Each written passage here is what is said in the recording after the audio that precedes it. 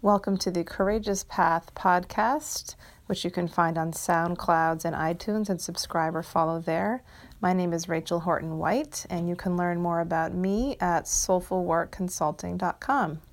I'm so thrilled today to share an interview called Healing the Body with Food with Cheryl Horton, no relation, who has transformed her life, her body, and her family's experience by healing herself and sharing with others the miraculous benefits of raw food and transforming a health diagnosis of Lyme disease, her body ravaged by antibiotics and other medications, and her son's experience with Lyme disease and autism to bring about a way of being and a lifestyle that is aligned with their truest and highest selves.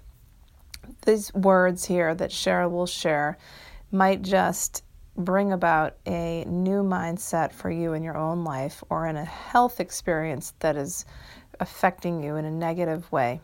Hope you enjoy. Hi, Cheryl. How are you? Great, thanks. How are you?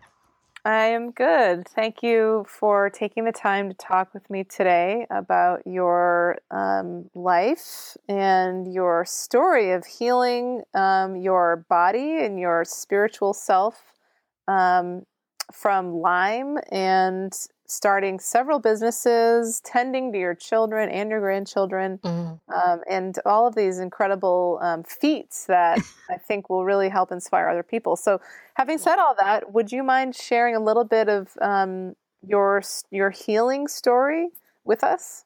Yeah, it's a long story. And in the past, I think I would have told you that I have been sick for years, and I would have really sort of focused on that sickness.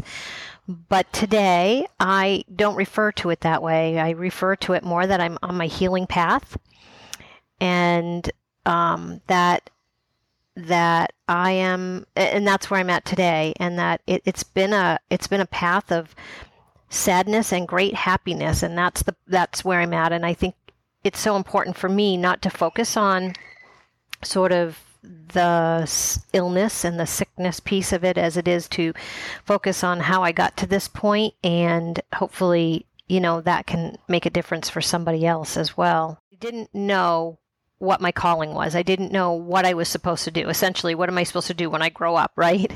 Mm-hmm.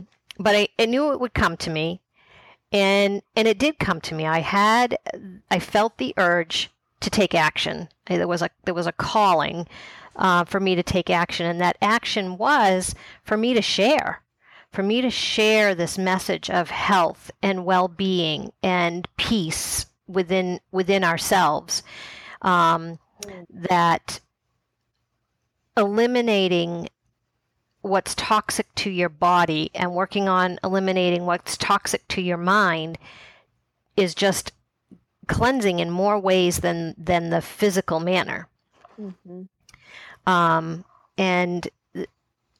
so that is what's led me down this path, the path of sharing my information and continuing to educate myself. And just the paths that this is taking me down are, if I had to guess a year ago, are not something I would have said this is the path I'm going to take, but I'm following the path that is being laid out before me, and I'm trusting that path. That's beautiful. And it's like, I think so much of what happens is that people learn, they apply a story, somebody else's story, to their own lives. And it sounds like you have a story for what you did to heal yourself from the debilitating effects of Lyme disease. Can you talk a little about what you specifically did from being bedridden to having the energy to do all what you do? It's been probably an 8 to 10 year process. And I started the process out like most people do, doctor after doctor, being denied care, being eventually, lots of guesses on a diagnosis, all of which, came out to be negative. And then finally being told I must just require massive amounts of attention and I should see a psychiatrist. Wow. And it was just, you really, and most people with Lyme, you end up feeling so beaten up and so thrown out by the system that we all have to work within, until I was fortunate enough to find a wonderful homeopath. And because he is a doctor, he started me out on this huge course of antibiotics that I would probably did for 3 years, and that in itself ravaged my body. And from there, I made the decision, and I think this is a path a lot of us, we call ourselves limeys. A lot of us limeys take, is that we end up doing the pharmaceutical path. Then we say, I've had enough of this and what it's doing to me in other ways. And we take the more homeopathic path. Then you delve deeper and you start to say, okay, for us limeys, food is a huge effector of how we feel, and you dive into that. And then you start looking at herbal remedies and more natural processes. And I mean, I was on antibiotics, anxiety meds, painkillers, muscle relaxants, you name it, and they had me on it. And my goal was, I don't want to do this anymore. I don't want to do this to my body, and I want to work on it differently. This is not what's right for me. But fortunately, with this doctor and working through educating myself, I've been able to maintain my current baseline. As with people with Lyme that have had it for as many years as I have, you have your ebb and flow. You are times when you're feeling great and times where you're not feeling so great. But my goal is to maintain my baseline. Yeah. And as long as I can do that and be, I think, of value to myself and my family and to others, then that's my goal. I'm not looking for the person that can go hike Mount Katahdin. I'm looking to be happy with who I am. And that's the process I've taken, and it's made a tremendous difference. And how did raw food play a role in this? You know, that's so interesting. And one of the things that happens when people first find out that they have chronic Lyme, most practitioners that are willing to treat it will drastically change your diet, because the spirochetes of Lyme feed off of the sugars in our body and the gluten and the dairy and that sort of thing. And one of the hardest things for people with Lyme is to eliminate all those things.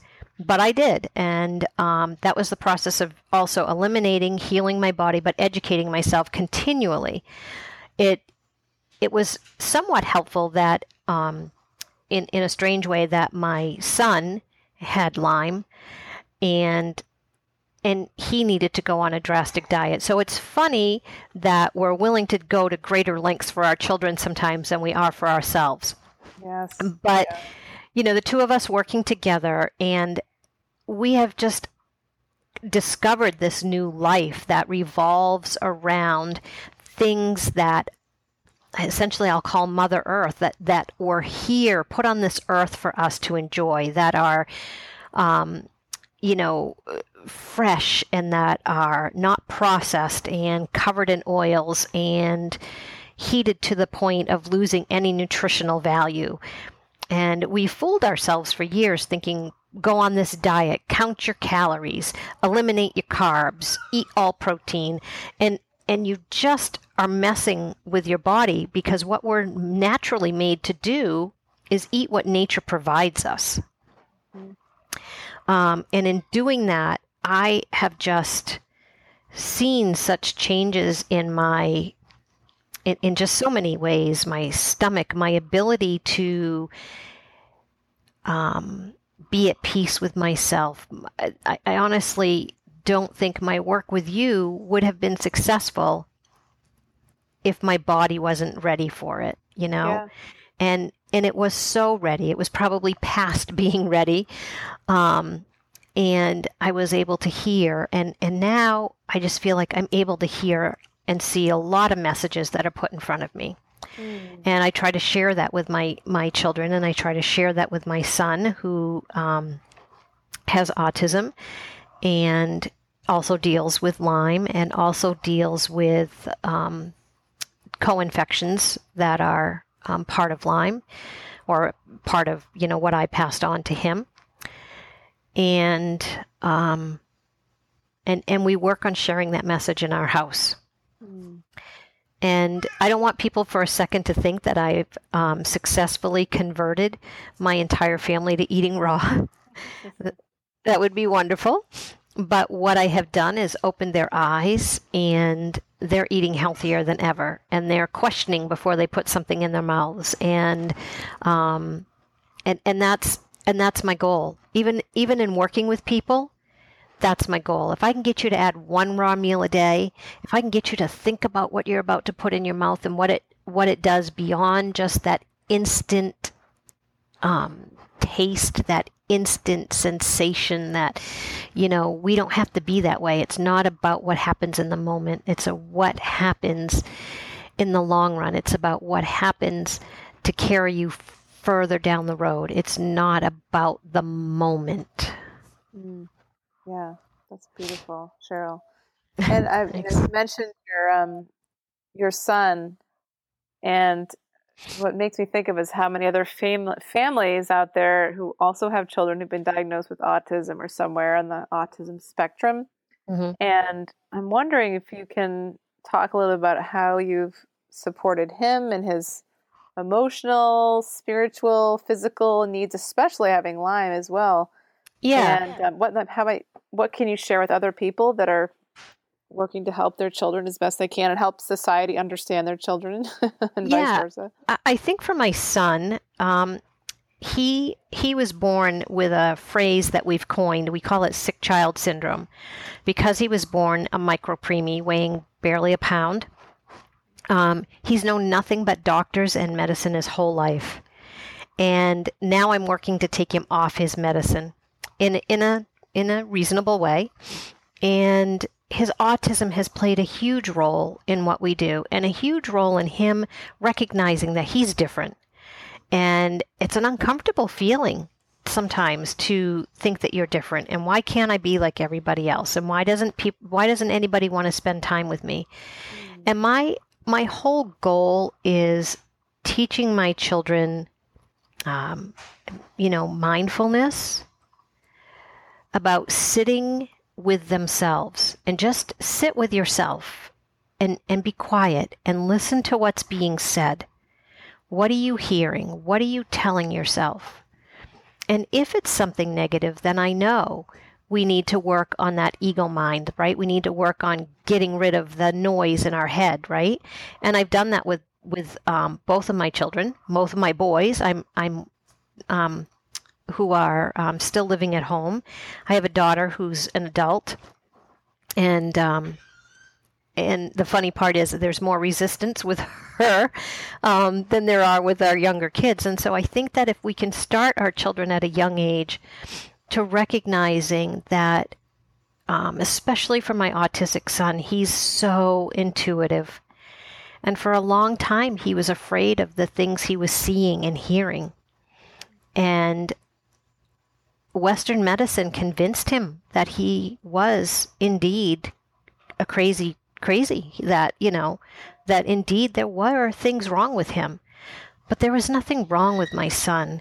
He was so intuitive that he was seeing the angels that are there in the spirit guides. He's seeing them. He can talk to them. And I encourage that. And I encourage that peace that comes from him not being afraid of what he may see in the nighttime. I encourage them to be mindful. I encourage them to meditate. I teach them how to breathe, to bring themselves back to ground zero. When we had the supermoon, we set up a whole scene outside, so to speak. We started a pit fire, and I let them set up microscopes, but not microscopes, telescopes. I was like, yeah, I think you'd be telescopes. I knew what you meant. But the moon was so bright that you actually couldn't look at it through a telescope. It was blinding. It was amazing. So we laid out a big blanket on the ground, and we sat there under the moon, and we talked about how it looked like the moon was pulsing, like it had a pulse, and like how there were times it looked like it was reaching out for us and calling to us. And then there were times where it was just shining, and how, while the temperature outside of us was cold, the moon appeared to be very warm and encompassing. And we just sat outside and talked about that and did that. And again, I don't get 20 minutes of time out of them doing this, but even if I get 5 minutes of them sitting there and thinking about this process and letting them realize that they are completely in control of their body, then I've won. They've won. To know that and to be at peace with who they are and what they have to offer the world, because I am fully convinced that our children that are autistic will one day have so much to offer this world. They have so much now. We just are trying to fit those so-called square pegs in our round holes. And it doesn't work that way. We need to learn from them because they see the world in such an amazing way. Such an amazing way. And, sometimes I'm so jealous of how he sees things and how he processes things, because it seems so much easier sometimes in his mind. Yeah. It's just, I can't tell you how reassuring I think this might be for so many people who do listen to this, to try to understand their children. I think, from a spiritual perspective, we don't always, at least in the traditional Western medicine world, you're not going to go to a doctor and they're not going to say, oh, your child is just very intuitive and is a rainbow child, and that's why they're, but it's like, because that's not what they know, right? Right. And I think that's the piece of advice I would give to everybody. Everybody starts out, I'm no different than anybody else. When you find out that your child is autistic, and usually there's more than one diagnosis that goes along with that. There may be some physical things, there may not, but there may be some other mental health diagnoses that go with that. And we all do the same thing. We feel helpless, so we seek out doctors who have been trained to hand out medicine, and we believe that's what we need to do, but we don't take time to necessarily teach our children that it doesn't have to be that way. And I'm just so fortunate that I have been able to expose him to the other side of it, that he can calm himself, that he can be with himself, that he is wonderful, that I stop sometimes and just watch him, as opposed to trying to make him fit in with the group. He stands out because he is so unique. And, let's be honest, sometimes he's quite quirky, and that's uncomfortable for people. But we need to stop being uncomfortable and allow these kids to shine the way they do. And he does. And all my children, with their anxiety, again, it's just about sitting with themselves. And my autistic son, like I said, he's very intuitive. He has been able to see people that have passed before us and talk with them. He has a huge piece of amethyst in his room that we put out and recharge during the supermoon. And he feels very comforted by the fact that, it brings in positive feelings and positive spirits. Probably about once a year, we will sage the house and do that process. My other son, he's more about meditating and working on quieting the mind and breathing, and not being on any meds. I trust my children when they say, I want to do this on my own. I know it's a lot of work, but I want to do it. And I'd be right there next to you, helping you, Mm-hmm. So yeah, I think my advice is take a deep breath, look at your child, and Western medicine, we are so grateful for it, but it isn't always the answer. And what a gift your children have, Cheryl, for you to be able to support them in this way. It's really such an amazing gift that you've given them. Well, thank you. I think the hard part is that society isn't still ready to hear it. And so my children will go to their respective schools and maybe share some of the things we've done. And people look at them like, what is going on in that house? And sadly, they don't share so much about what they do anymore. And they just keep it to themselves, and we practice it here at home. And hopefully, they practice if they're in a tough situation outside of the home that they're able to draw from it. But won't it be wonderful if the day comes that in society, in a public situation, you can openly talk about those things and not have somebody look at you like you really are insane. You really do have an issue. And the day is coming. Yeah. I think it is. People are starting to open. And kids these days, there are probably a lot more kids out there like your sons who are intuitive and may look, or at least with your one son, intuitive, but may act a little differently. But there are lots of kids like him, and the more that we speak up about it, and he's just a child, but eventually he might find the courage to speak up about it, and that might give somebody else the courage too, to also say like, oh yeah, me too, Right. And all of my children are finding that spiritual path in a different way, and I'm just excited that they're finding that path.